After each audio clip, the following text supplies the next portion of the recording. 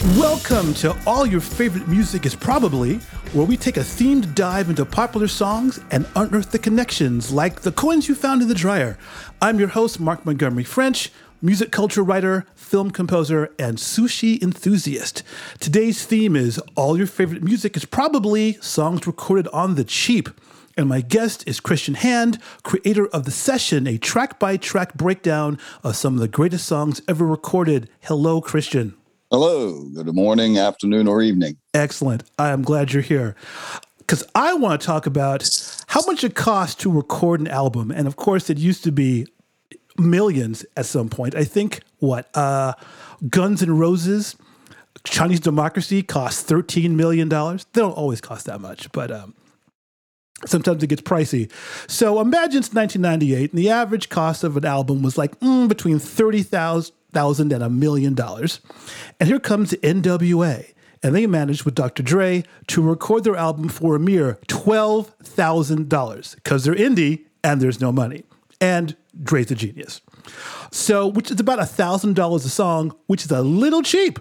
And so I want to play one of the songs from that album, the clean version, which if you think about it, must have cost them even more money to go back and re-record all the clean versions of that album. So I'm going to play for you NWA's Straight Outta Compton. You are now about to witness the strength of street knowledge.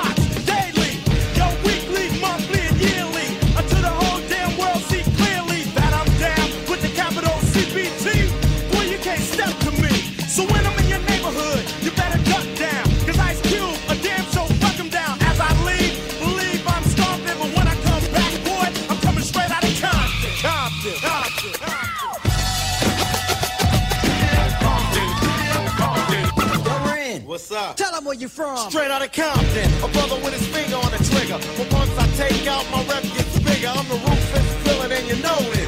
But the suckers in the public won't show this. But I don't really care, I'ma make my snap. If I from the records from jacking a crap, it's like burglary. The definition is jacking. But when illegally armed, it's called packing. Like a fool out in the set. I find somebody talking trash and put them in check. So if you had a show in the front row, I'ma call you a sucker if you don't go with the flow. Probably get mad like a punk is supposed to. But that shows me, you're composed to a crazy little brother from the street. Attitude legit, cause I'm ready to hit. MC Ren controls the automatic. For any fool in my way, it starts static. Not a right hand, cause I'm the hand itself. Every time I pull an AK off the shelf, the security is maximum, and that's a law. R-E-N spells Ren, but I'm raw. See, cause people know me as a villain. The definition is clear, you're the witness of a killing. It's taking place without a clue. And once you're on the scope, you know you're through. Look, you might take it as a trip, but a brother like Ren is on a gangster tip straight out of Compton. Compton, Compton, Compton.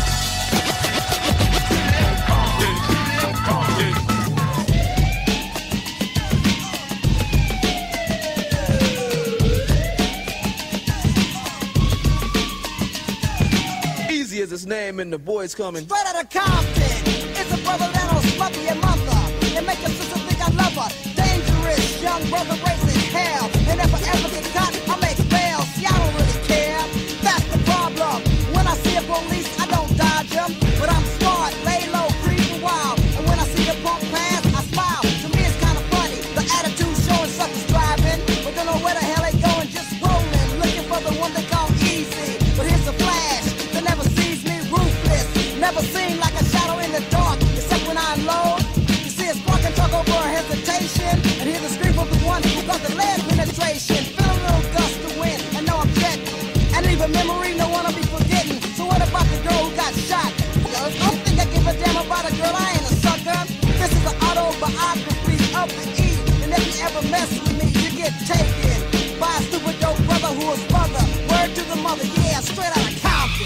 Compton, Compton, Compton.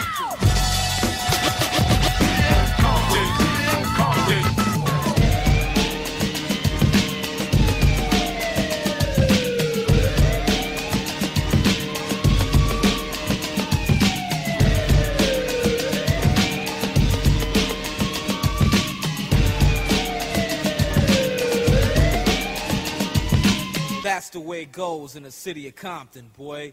And that was Straight Outta Compton by NWA, the clean version for radio, which is, to me, almost like a comedy album because my mouth wants to say different words and they come out completely differently. The thing I like about this album, though, is that it cost dirt cheap and it sold 3 million copies, which is funny because you've been in the music business. The amount of money spent on an album has zero to do with the amount of quality on said album. Yeah, I mean, the Police first couple of Police records were less than that. I think basically like 5,000 pounds, if not less than 5,000 pounds. The first two Police records. It's all about how you use the studio, not the studio that you've got. Totally. I also had an idea about Dre himself thinking, because Dre has headphones and Dre has, at one point, Beats Music, he could technically create Dre-canceling headphones. Like, literally, it would only play music he produced. I mean, that would definitely be that would be right up his alley, I'm sure. Just that. Dre produced jams. Right. So at $12,000, that's, the bottom level of cheap, but that's the most expensive album we're going to cover on this podcast. So if you remember back in 82, Bruce Springsteen was going to record his 6th album. And he had a demo that he had recorded on a Tascam Portastudio. So for those of you who don't remember this, that was the beginning of a 4-track cassette level of recording demos. At that point, it was either recorded into cheap cassette player, but getting multi-tracks was kind of a big deal. And he bought this Portastudio for a little over $1,000. And he wasn't a great engineer, so it was all murky. There was a vari-speed button that was randomly set. He did a mix down through a second boombox, and he kept trying to get his band and engineers to make the new, better recordings sound like the cassette. And then he just gave up and said, let's master from this. So, of course, everybody panicked. The label panicked. But the songs were great, and that's what was released. So Bruce Springsteen's Nebraska album was mastered from a cassette. And it's awesome. So I'm going to play for you one of those songs, which is Bruce Springsteen's Atlantic City.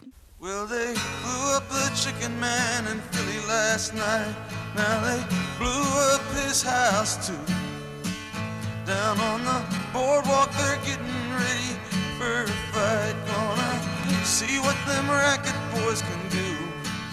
Now there's trouble busting in from out of state, and the DA can't get no relief.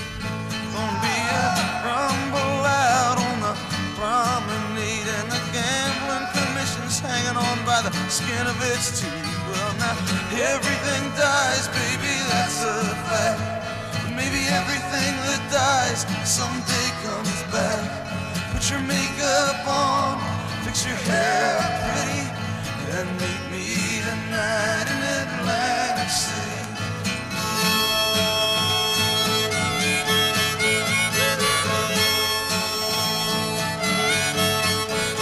Well, I got a job and tried to put my money away, but I got debts that no honest man can pay. So I drew what I had from the Central Trust, and I bought us 2 tickets on that Grove City bus. Now, baby, everything dies, honey, that's a fact.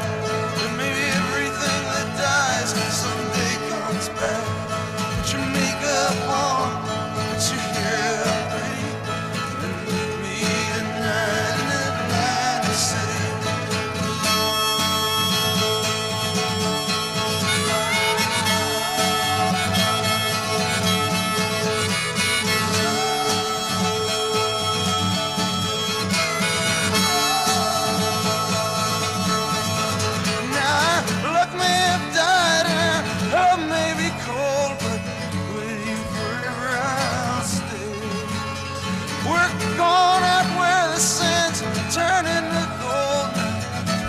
Stockings, baby, 'cause the night's getting cold, and maybe everything dies, baby, that's a fact. But maybe everything that dies someday comes back.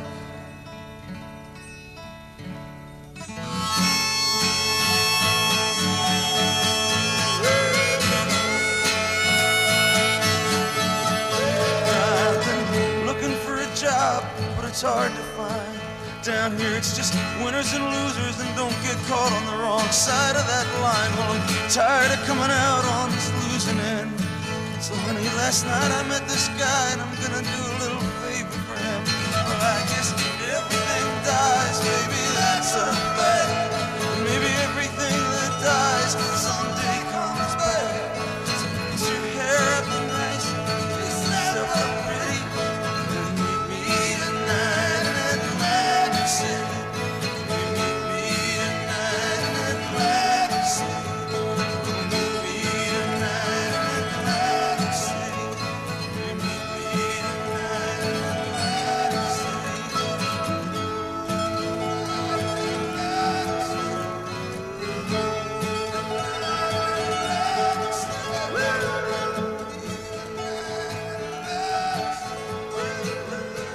And that was Atlantic City by Bruce Springsteen. Off air, you mentioned something about the azimuth, Christian. Yeah, I think I remember that there was something even worse where the boombox got wet or something where the quality was so poor that they had to fight to get it to work. And then ultimately it did work. And in fact, the authenticity of the record is sort of defined by that sound, which is a unique version or example of the Great Pumpkin interfering and making things magical.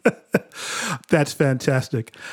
Yeah, I don't know if Bruce even knew about like, cleaning a head or any sort of like, engineering maintenance None whatsoever. Things I do not miss about analog tape. So that was $1,000, $1,050 to record. Now we're going to go even cheaper with Nirvana's first album, Bleach. And they famously recorded this at Reciprocal Studios in Seattle, I believe, with producer Jack and Dino. And he charged them $20 an hour.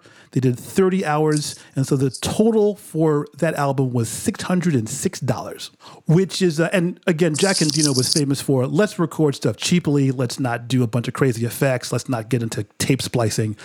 But that's still pretty efficient for 1989. So yeah, disappointing loss of opportunity to charge $666. Oh my God, right? I would have tacked on a pack of smokes and made it $666. Boom. There you go. That's a legend. That's a legend. That is amazingly weird. It didn't happen that way. Nope. So I want to play for you probably the biggest hit off this album because I believe they did it. They played a lot live, and I believe it's also on the Unplugged album. It is About a Girl by Nirvana.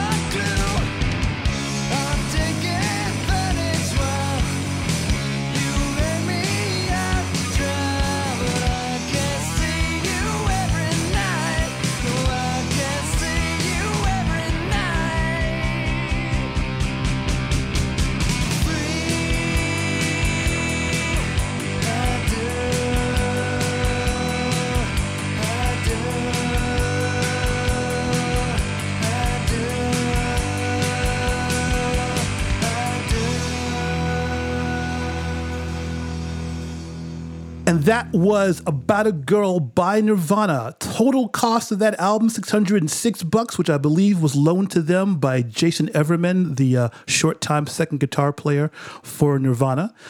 Considering how that album sold, I'm guessing 1 million copies, probably a very good use of $606. That's a pretty good recoup. And now, pretty good. And now we're going to go even cheaper. Up in Canada was a band, and probably still is, called the Cowboy Junkies. And they recorded an album called the Trinity Sessions because they recorded it in the Holy Trinity Church out in Toronto. And they had no money. But what they had was access to this bizarrely new kind of mic called an ambisonic microphone, which basically records in 3 dimensions. So it was $10,000, but they rented it on the cheap, and they recorded all the tracks around this one super omnidirectional microphone for 250 Canadian dollars. And that was the album. They all got close. They all stood back. They mixed. It was direct. They recorded it to a Sony Betamax, which is not the way most people record stuff. No. But you know what? You're a young band. You figure it out. And I'm going to play you a song from that album. It's a cover of the Velvet Underground Sweet Jane. Here is the Cowboy Junkies.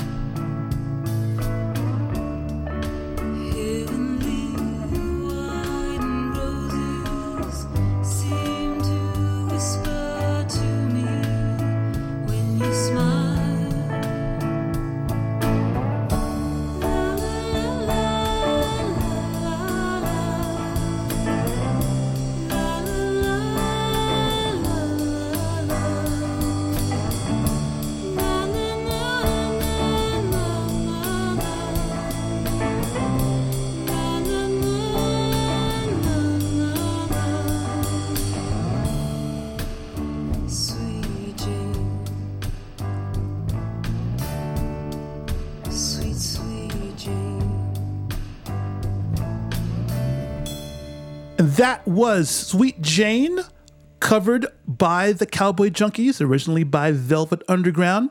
And that was from the album The Trinity Sessions, which cost 250 Canadian dollars, which I'm assuming is a little bit more expensive than American dollars, as most money is. And again, that album went platinum and made their career. And it was inspiring to me when I was in a band of how to record stuff on the cheap that sounds awesome. As long as your band can play live, you have possibilities. It's an amazing sounding recording considering it's done with one microphone. Right. Now, another way that people have recorded on the cheap is to not use necessarily the highest quality microphones or guitars or basses or drums because, well, they're poor, but they know how to play. And one of my favorite janky pieces of equipment is Eddie Van Halen's original guitar, which he made, which he called the Frankenstrat, because he put it together from random pieces he saw at a guitar shop. He painted it himself with not guitar paint, but with, I believe, bicycle paint. He was not the greatest engineer. He dipped he had a feedback problem on his pickup. So he dipped it in wax, stuck it in. And if you've seen the Frankenstrat, it's ugly. It looks very, very hurt, but he made it sound wonderful. And I want to play the song that made everybody go, who is Eddie Van Halen? And this is essentially one short guitar solo turned into a song on the first Van Halen record. And this is Eruption.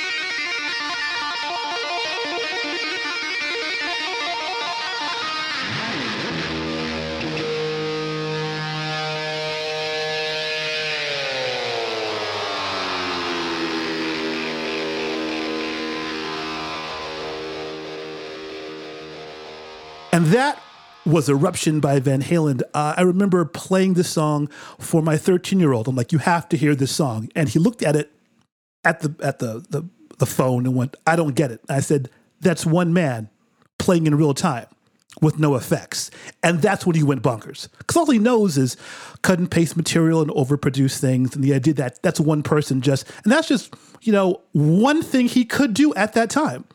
And he was floored. Literally, it was like Tex Avery cartoon, eyeballs popping out, jaw hit the ground.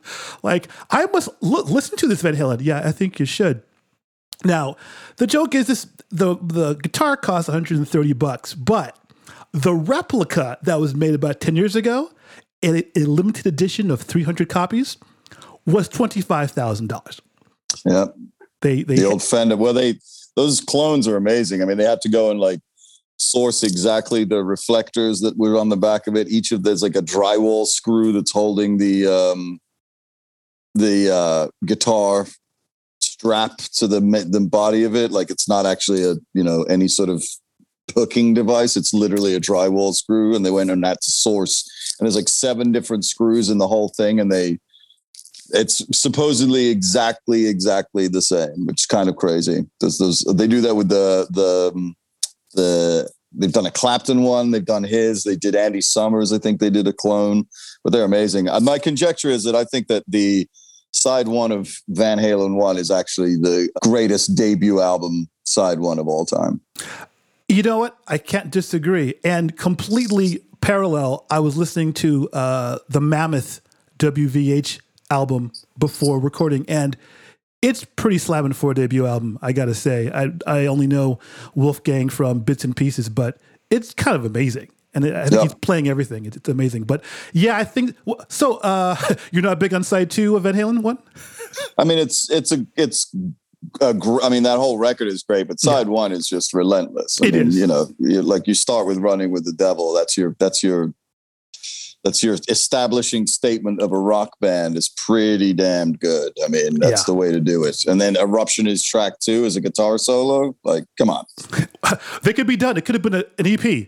And here it is. That's it. No, it's bonkers. It is. No, it's so much energy. Speaking of energy, I want to talk about a really cheap piece of equipment. Beastie Boys never saw a janky piece of equipment they did not want to put on a record. And although they had really nice mics in the studio, Adam Yauch was in love with the ECM V1 by Sony, also known as the Variety microphone. It's a cheap plastic microphone with big janky buttons that was originally used for doing karaoke. And he wanted the vocals in So What You Want to sound distorted, and the engineer correctly said, why don't we record you clean and distort after? And they went, but that's not the same thing. So all three of them, this mic, which at the time, which is 92, they probably walked into a Radio Shack or someplace like that. For those of you who are younger, look up Radio Shack, and bought these in bulk and thought this was what was missing to make this song awesome. And it was. So I'm going to play for you So What You Want by the Beastie Boys.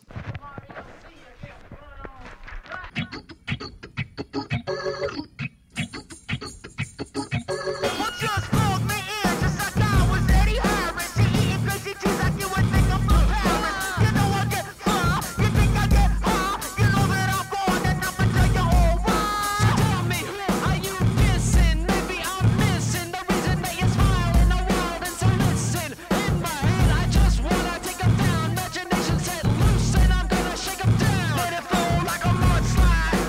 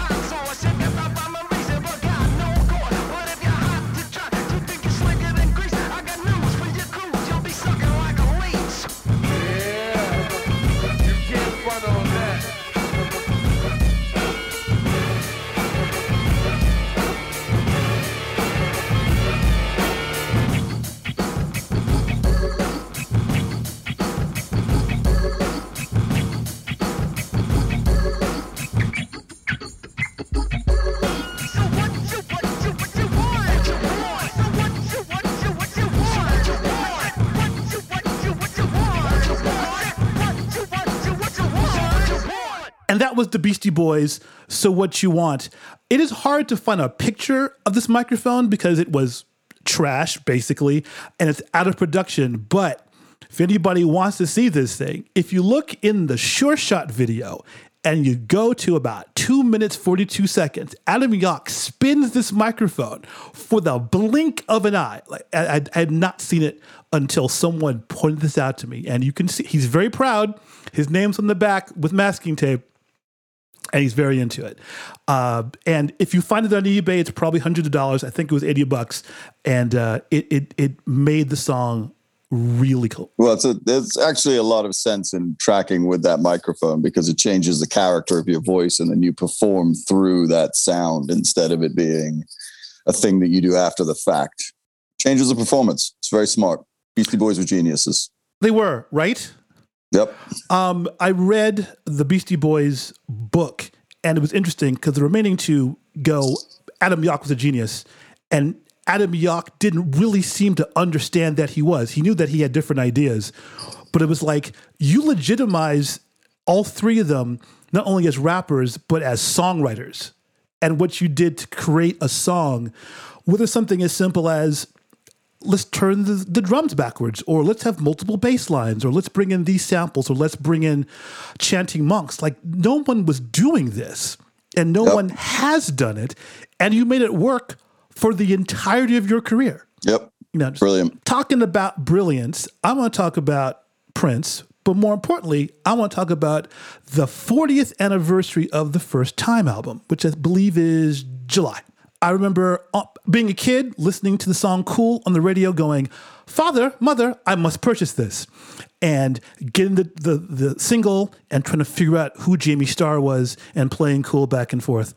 And didn't realize till much later, it's Prince and Morris Day. And that's basically it. And realizing Prince liked to record lots of material and pretend he had nothing to do with it. And it turns out the Times' first album was recorded in like 2 weeks because the deal went through really quickly.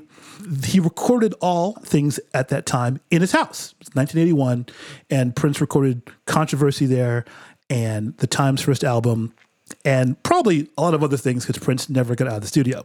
So I want to play a song from the Times' first album, which is Cool. And here it is right now.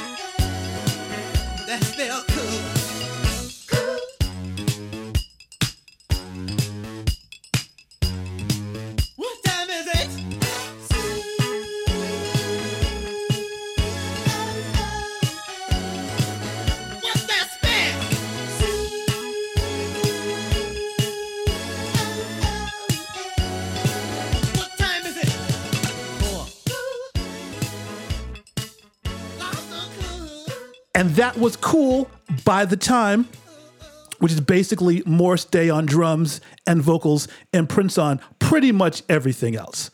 Because, Prince had an outlet to be funky and not experimental, and Morris could just sell it. And again, the whole thing was probably recorded for free. I mean, maybe the cost of recording tape. Ampex 456 was what back then? $50 a reel? Sure. He's probably buying it in bulk. So let's say the whole Time album cost him, maybe with 2 reels, $100 tops. It was pretty inexpensive. But now I want to talk about was probably the biggest ratio of how much you spent to how well the album was received. And that is Billie Eilish. And Billie Eilish recorded her last album in a bedroom at her parents' house with her brother Phineas. And he used Logic Pro as a source to record the album, which means there's no recording tape involved. He had regular speakers. He may have had some plugins lying around, but essentially they spent zero money on getting it tracked. Somebody mixed it, somebody mastered it. But from what I can tell, they spent nothing. There's no outside musicians, nothing. It was just those two. And I want to play a song from that called Bad Guy.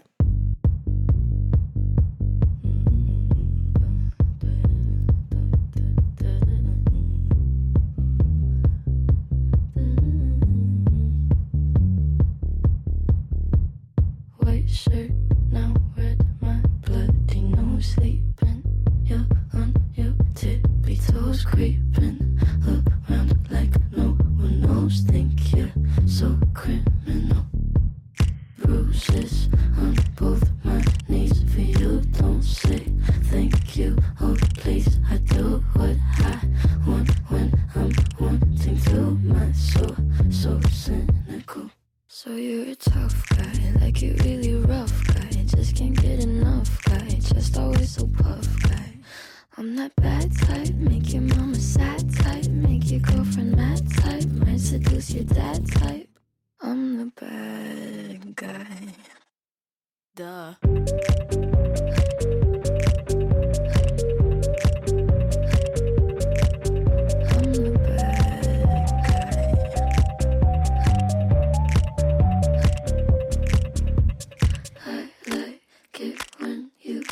Control, even if you know that you don't own me.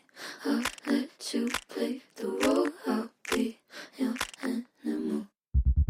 My mommy likes to sing along with me, but she won't sing this song if she reads all the lyrics. She'll pity the men I know.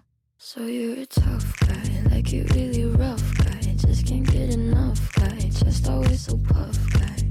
I'm that bad type, make your mama sad type, make your girlfriend mad type, might seduce your dad type. I'm the bad guy. Duh.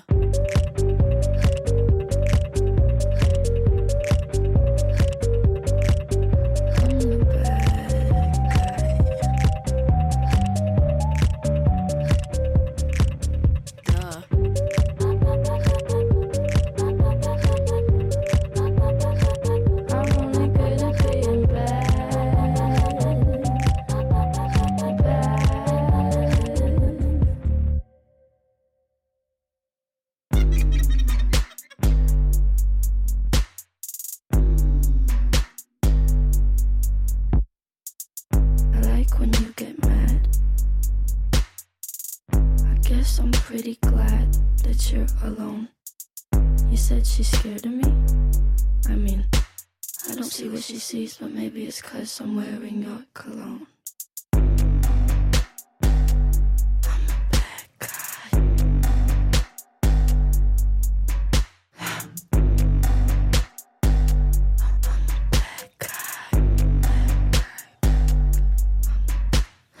And that was Bad Guy by Billie Eilish. And the theory is that it was her and her brother Phineas alone to record the breakthrough album, When We All Fall Asleep, Where Do We Go? Yeah, I think that, they did record it in the bedroom and do all of that. The mixing was done by somebody else.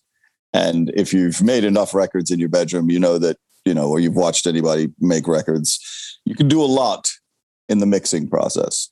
And, things, it's not the same in this day and age of like, oh, they did it in their bedroom. It's not quite the same doing it in your bedroom now as it was doing it in your bedroom in the 60s. No. So there's a little bit of mythologizing there, not to take anything away from their accomplishment. And I think it's, it's brilliant record. And I watched the documentary and fell in love with both of them. And I think they're incredibly talented, but I think we have to be a little more careful in this day and age about how much of the mythos we create around these artists instead of just the truth of it. That's totally valid. I mean, even with Prince, the belief is that Prince recorded everything, played everything, and Morris Day admitted that Prince's Party Up was his song, and Prince said, I'll give you $10,000 for Party Up, or I'll try to get you a record deal.